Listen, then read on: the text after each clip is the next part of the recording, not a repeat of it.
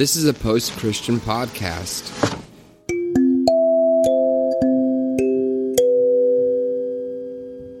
Welcome to the Revolution Church podcast. Hello. Welcome to Revolution Church's Meet Your Congregation. It is me, Caleb, along with Pastor Jay Baker. Hello, Jay. Hello.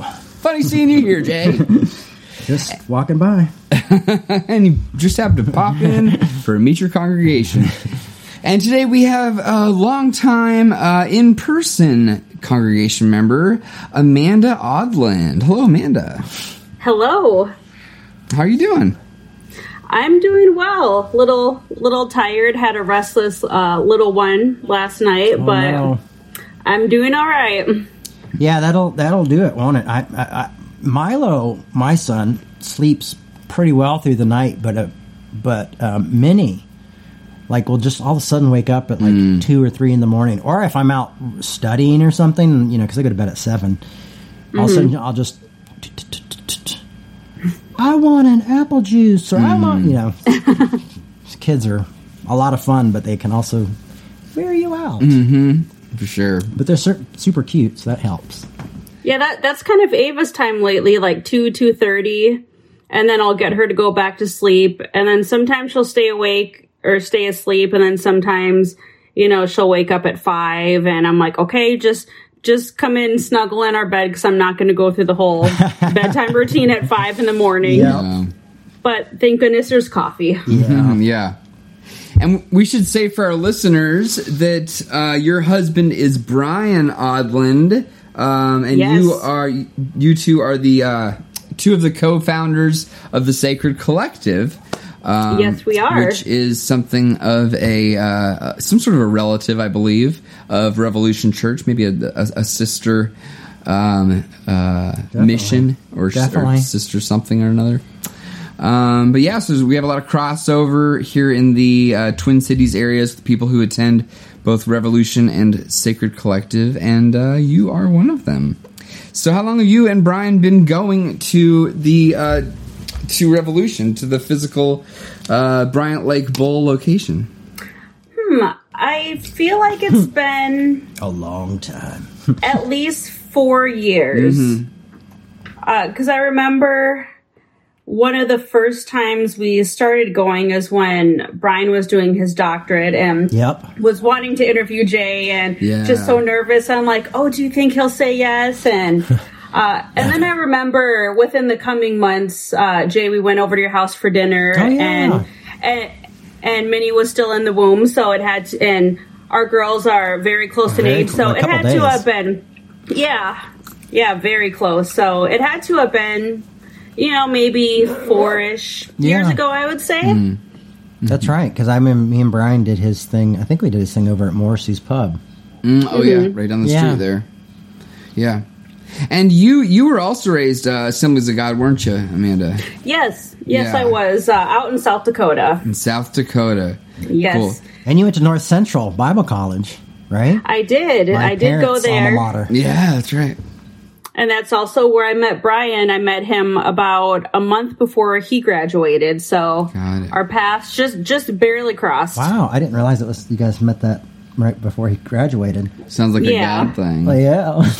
that's where my parents met too. So I met at that college as well. Yeah, double. I exist because of. So we weren't going for the ring by spring. So back then, though, they would often. Back when my parents got married, they didn't want students to get married. Isn't that weird? That is kind of weird. Yeah, and now that's suggested. I think. Huh. It was a ring by spring 6 years later. Yes, okay. Spring. Yes. That's funny. So, Amanda, going from Assemblies of God, obviously, to Revolution, and then you also attend a UCC church, St. Paul's UCC church. So, obviously, there's a bit of a theological and worldview shift involved there, going from Assemblies of God to somewhere so mainline like the UCC. if people aren't familiar with UCC, it's very similar to Disciples of Christ. Considering Christ, is that what it says? Yeah. United Church of Christ. Yes. Which is similar to the Disciples of Christ and the, what is it, the United Church of Canada? Is that the Sister Church of Canada? About those guys. Yeah. So I know that you yourself are a little bit more moderate, maybe, than your husband, which is wonderful. And I love when relationships can thrive and there's mutual respect between people who aren't just echo chambers. So can you give us maybe a little bit of insight into how your personal theology and worldview has shifted from how you were raised to where you're at right now? Yeah, definitely. Yeah, like you said, I grew up in the Assemblies of God. I think pretty much, since I was a baby, the church that I grew up in, going to out in South Dakota, we started going there when I was 5, and then went up there all the way through high school. And so for me, I know Brian has spoken before about not having some very good experiences with his particular church. Some might have been theology, some might have been certain people.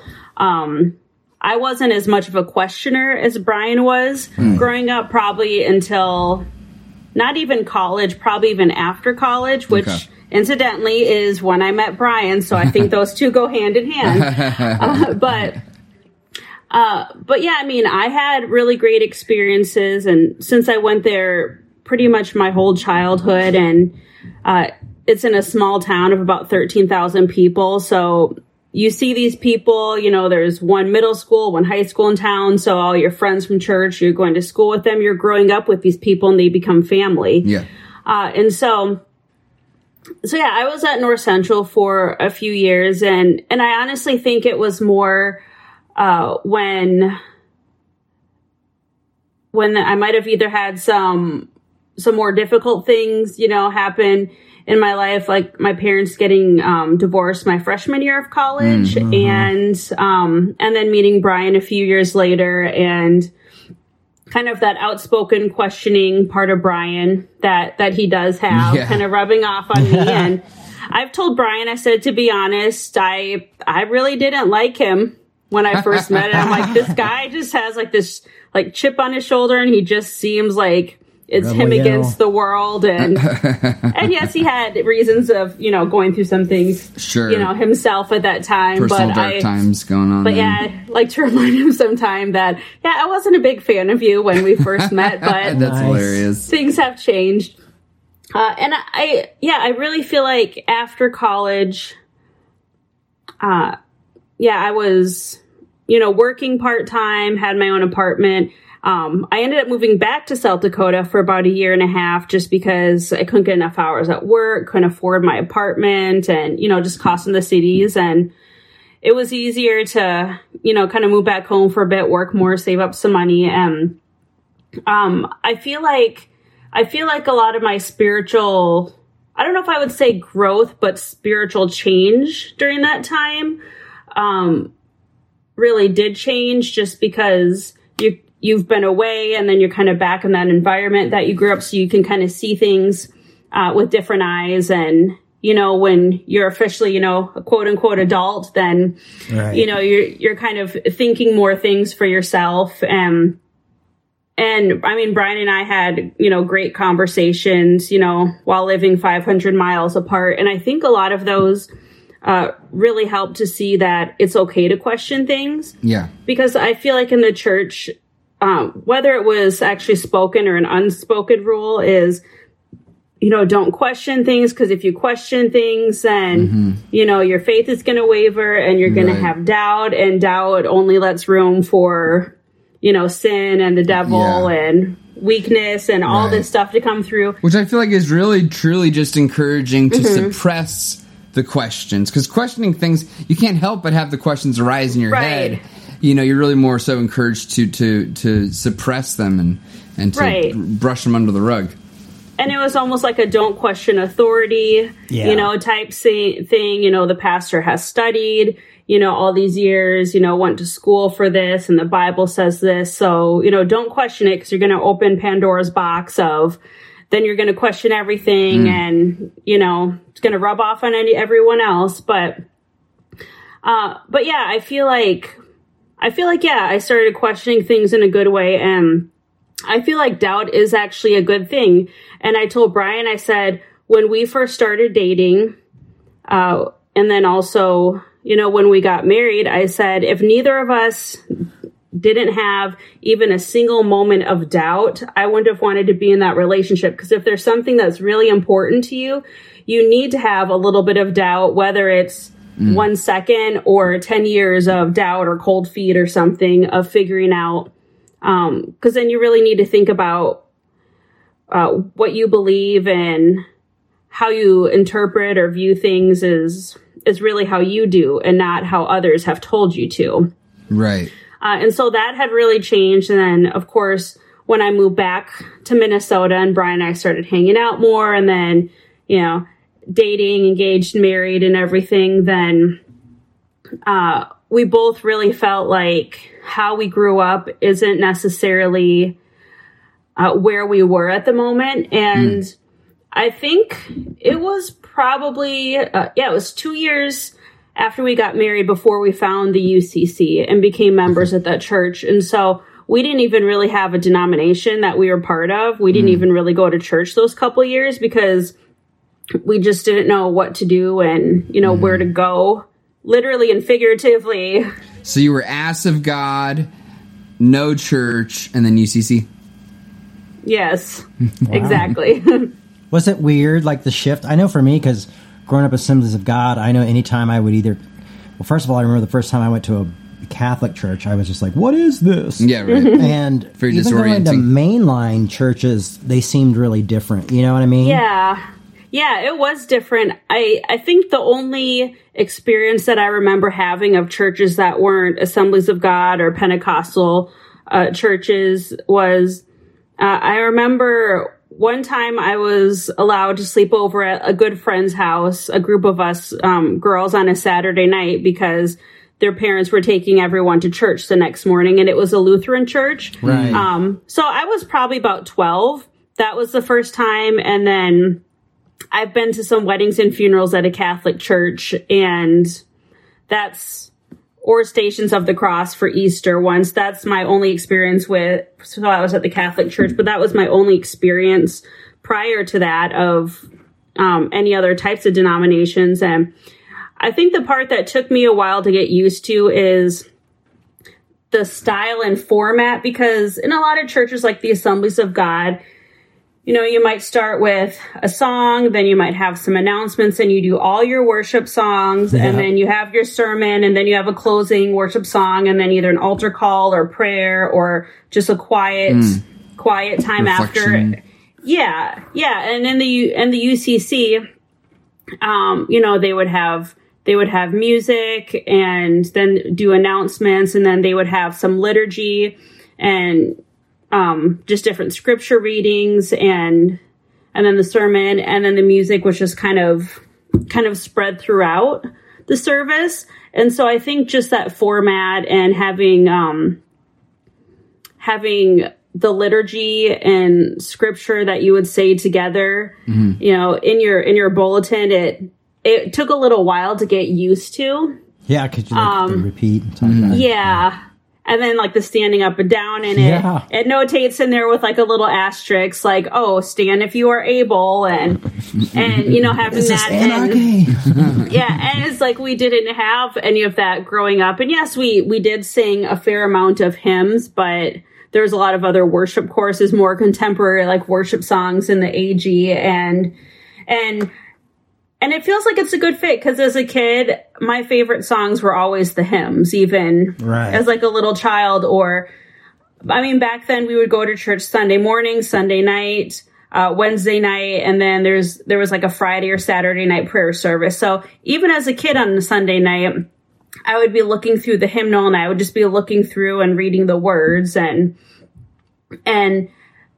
it felt weird at first, but then when I thought about it more, how a lot of churches have, I forget the term for it, but basically the order of, if you want to follow, this is the scripture readings for this week. And if you think about it, that there are people all over the world. Oh, the lectionary, yeah. Yeah, the lectionary, yes, thank you. That all over the world are have the same liturgy, are singing the same hymns, are hearing a sermon about the same topic, and it's a way that's connecting you to other people. Right. And just the aesthetics of going in the sanctuary with the stained glass and, you know, looking really closely and seeing the stories that it's telling, and how early on in just the history of the world, it was oral tradition of how things were communicated, or if it was something like through an image where people could look and see what it was. And so something like that is also, it's a way of connecting you back, you know, multiple generations of people where that was their way to communicate, of listening to something or seeing something, because they didn't have the option of reading something or have anything to read, for that matter. And so, yeah, I mean, once we went to the UCC, because there was a friend of Brian's at Bethel Seminary who recommended the denomination to us. I mean, we instantly felt like it was the right place for us. And the first Sunday we went, it happened to be a new member Sunday. So there was like 5 other new families that were joining. And so they were up front, and they just had them briefly say if they came from any other type of church background before or not, and kind of, you know, why they feel like this is a good place and what drew it to them. And every single one of those either didn't have a church background at all or came from completely different denominations. Right. And so just seeing the diversity and, you know, the welcomeness of different diverse backgrounds, not just different denominations, but people who grew up without going to church at all. And it just really felt like it was, you know, a good fit for us. And it was nice because even through college, I didn't have like a home church, just because we had to go to chapel 5 days a week. And so I'm already going to church, right,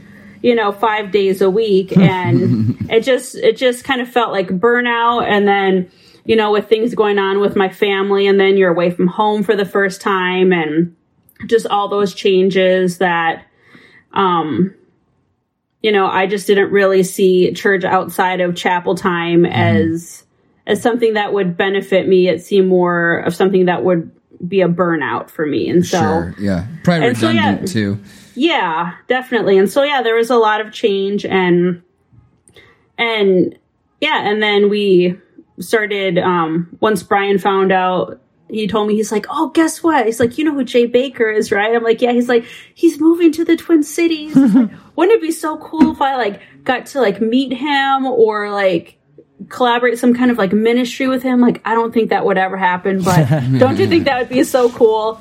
And then just Brian so many made months it. later, we're having dinner together, and, you know, watching our kids play together. Yeah. And so it's just crazy how things progress. But yeah, just with having Revolution too, it's something that's been really nice to have, not only the in-person, but to be able to listen to it, because not right now with the stay-at-home orders, but before I had to work every Sunday. And so for the past year, that's typically right. I've had to work every Sunday. So I couldn't go to either church service. And when I started that job, because I just worked part-time on the weekends, that was literally the only shift they had available.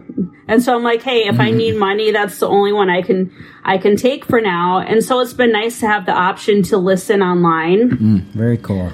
So then that way you can still feel connected. And, you know, just with the presence on social media, being able to not only hear, but be able to see pictures and video posted and things like that, then you can feel like you're there. And I think more so a lot of people are finding that connectiveness with technology now. I mean, like we're doing now, a Skype call where if people need it for work or school, of doing Skype or Zoom meetings, that you can still find those ways to connect with people, even if you can't physically be there. Totally.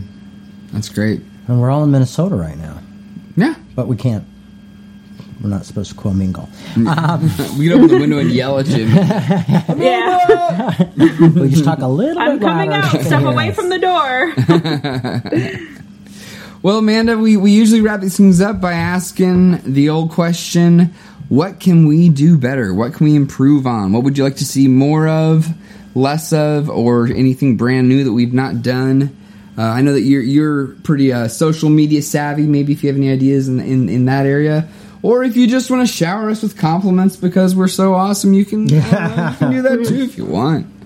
Well, always, of course, we could go on and out about you two fine gentlemen. I don't know. No, I know this is something, Caleb, that you and I and Brian have talked about. I'm not sure if you guys do it for Revolution, but I know we've talked about for Sacred Collective of having, setting up a phone number where people can call and kind of asking them the same question or asking them almost like a little mini condensed version of this of kind of, That's kind of what do you like about this? What don't you like? Do you have a topic you really love? Do you have something that really just bothers you and is getting under your skin that you need to just, tell us or anything like that? Cause there's a lot of podcasts I've listened to where they have like the kind of like call in, type things. But I mean, I think that would be something kind of cool. Even if there was a bunch of people that was like, well, I don't like that you did this and I don't like that. Yeah. If you're like, well, we're just going to have a Negative Nancy episode and welcome to Revolution. That's a good idea. Yeah. Would you, just picking your brain a little bit, would you see that as like tacking it onto the end of a service type thing or like just making it maybe available on Facebook or something or...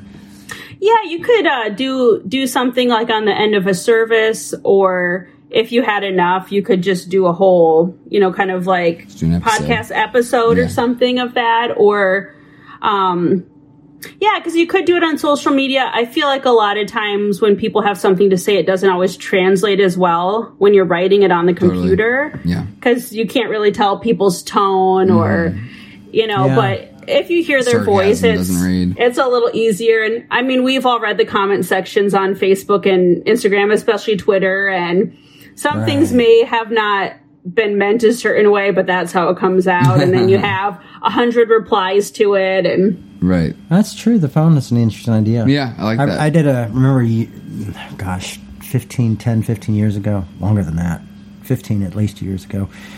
Charisma Magazine did an article on Revolution Church. Oh. It must have been longer than 15 years ago.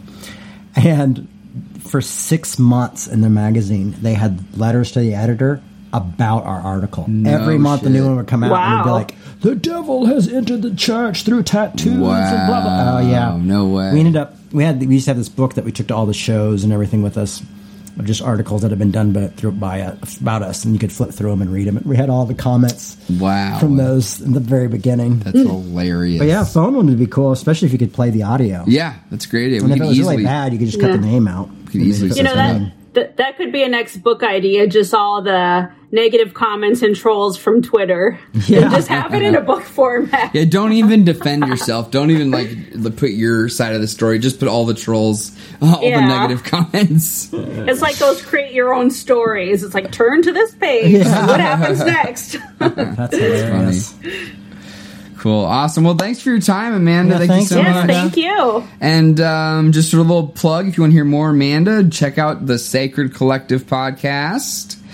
Anything else you want to plug, Amanda? You got your I'm sorry, I'm spacing on the name of it. The attic. The Misfit Attic. Misfit Attic. Yes. I've taken a little break from that, but I've recently got some new supplies and machines and stuff to make some more product. But basically, I've been doing a lot of upcycling type of things, just, remaking things. Because as a kid, I always kept every little thing and thought, well, what if I still need it? And so, I'll probably be posting more stuff in the near future, mainly on my Instagram page, which is just the Misfit Attic. Mm-hmm. And trying to get more things to sell either online, whether it's, through Instagram or Etsy or anything like that.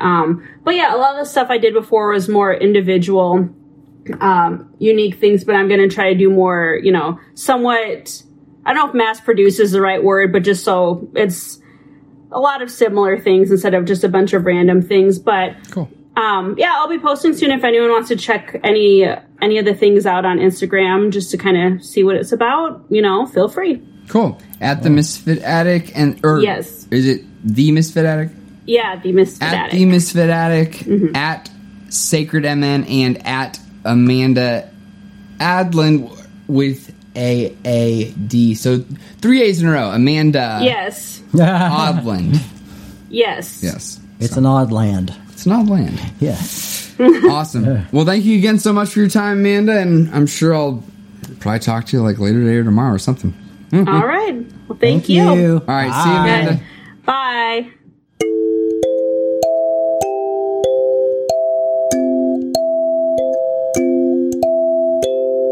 We'd like to remind you that our ministry is supported 100% by listeners like you. To make your 100% tax-deductible donation today, please visit revolutionchurch.com/donate. You can also learn more by clicking the donate section on the website. If you enjoyed this show, you might also like The Sacred Collective. Carol knew I was gay, and I started falling in love with her, and it became pretty clear to me that I was falling in love with her. So I went to another nun and said, I don't know what to do because I'm falling in love. And and she was a counselor. And I said, I really like her.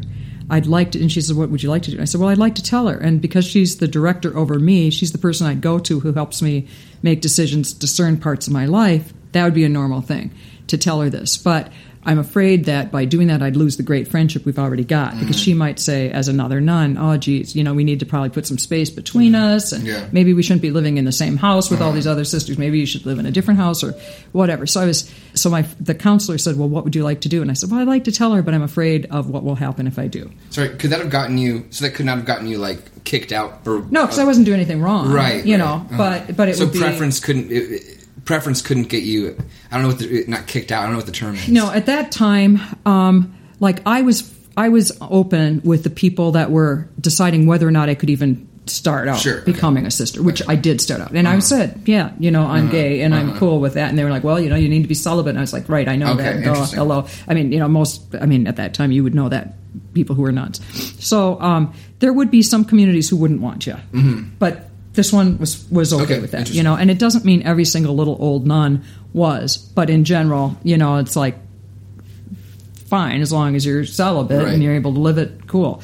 And so this nun says, well, what do you want to do? And I said, I want to tell her, but I'm afraid what will happen if I do. And she said, well, do you want to go through your life making decisions based on your choice of what you want to do, or based on the fear of what will happen if you do what you want to do? To continue the conversation, find us on social media at Sacred MN. That was a Post-Christian podcast.